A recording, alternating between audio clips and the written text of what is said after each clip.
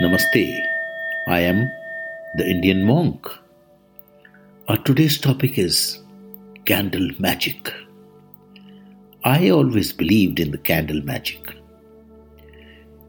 Every new moon and full moon, I always tell the people who are connected with me to light a candle, put intentions, activate it, and it works. And I have seen it. It has shown so many miracles. So I totally believe in the candle magic. Now, what I'm going to share with you is very interesting. The spirit world or the other side world can't see electric lights. They can see and are drawn only to candle lights or the oil lamp lights. There isn't any candle in the world that has its own power. You need to activate these candles before lighting. You need to put an intention for whatever you need them to do. So that's the reason candles can be used for good as well as for the bad. I mostly use candles for meditation, but it can be used for past life regression, manifestation, but in addition to encouraging peace and calm and focus, they make two significant offerings to the atmosphere of sanctity. Every acknowledgement of the spirit, mind, and cell memories deserve.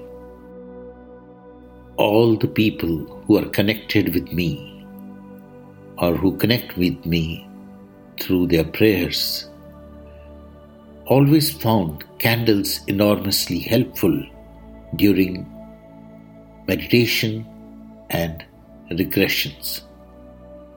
Just as I love to include them in my own private meditation, but in particularly when I'm connecting to the other side with my masters, Guru Lama or Milarepa. And the meaning of the colors used in the regression can be a guide to the color of candles you might want around you for this experience. A white color candle for the protective purity of the Holy Spirit. A blue candle to calm you and sensitize your mind to even the smallest details of the journey. A green candle for the healing that will come from releasing the negative cell memories you have encountered.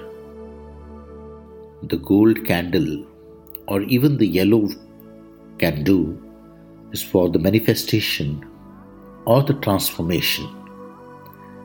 And purple is for the Creator to thank Him or to ask for His help. Always put an intention on a purple candle and light it. Especially these candles work, the colored ones work on the full moon and the new moon time. And the most important, which I would like to share with you, is a black candle.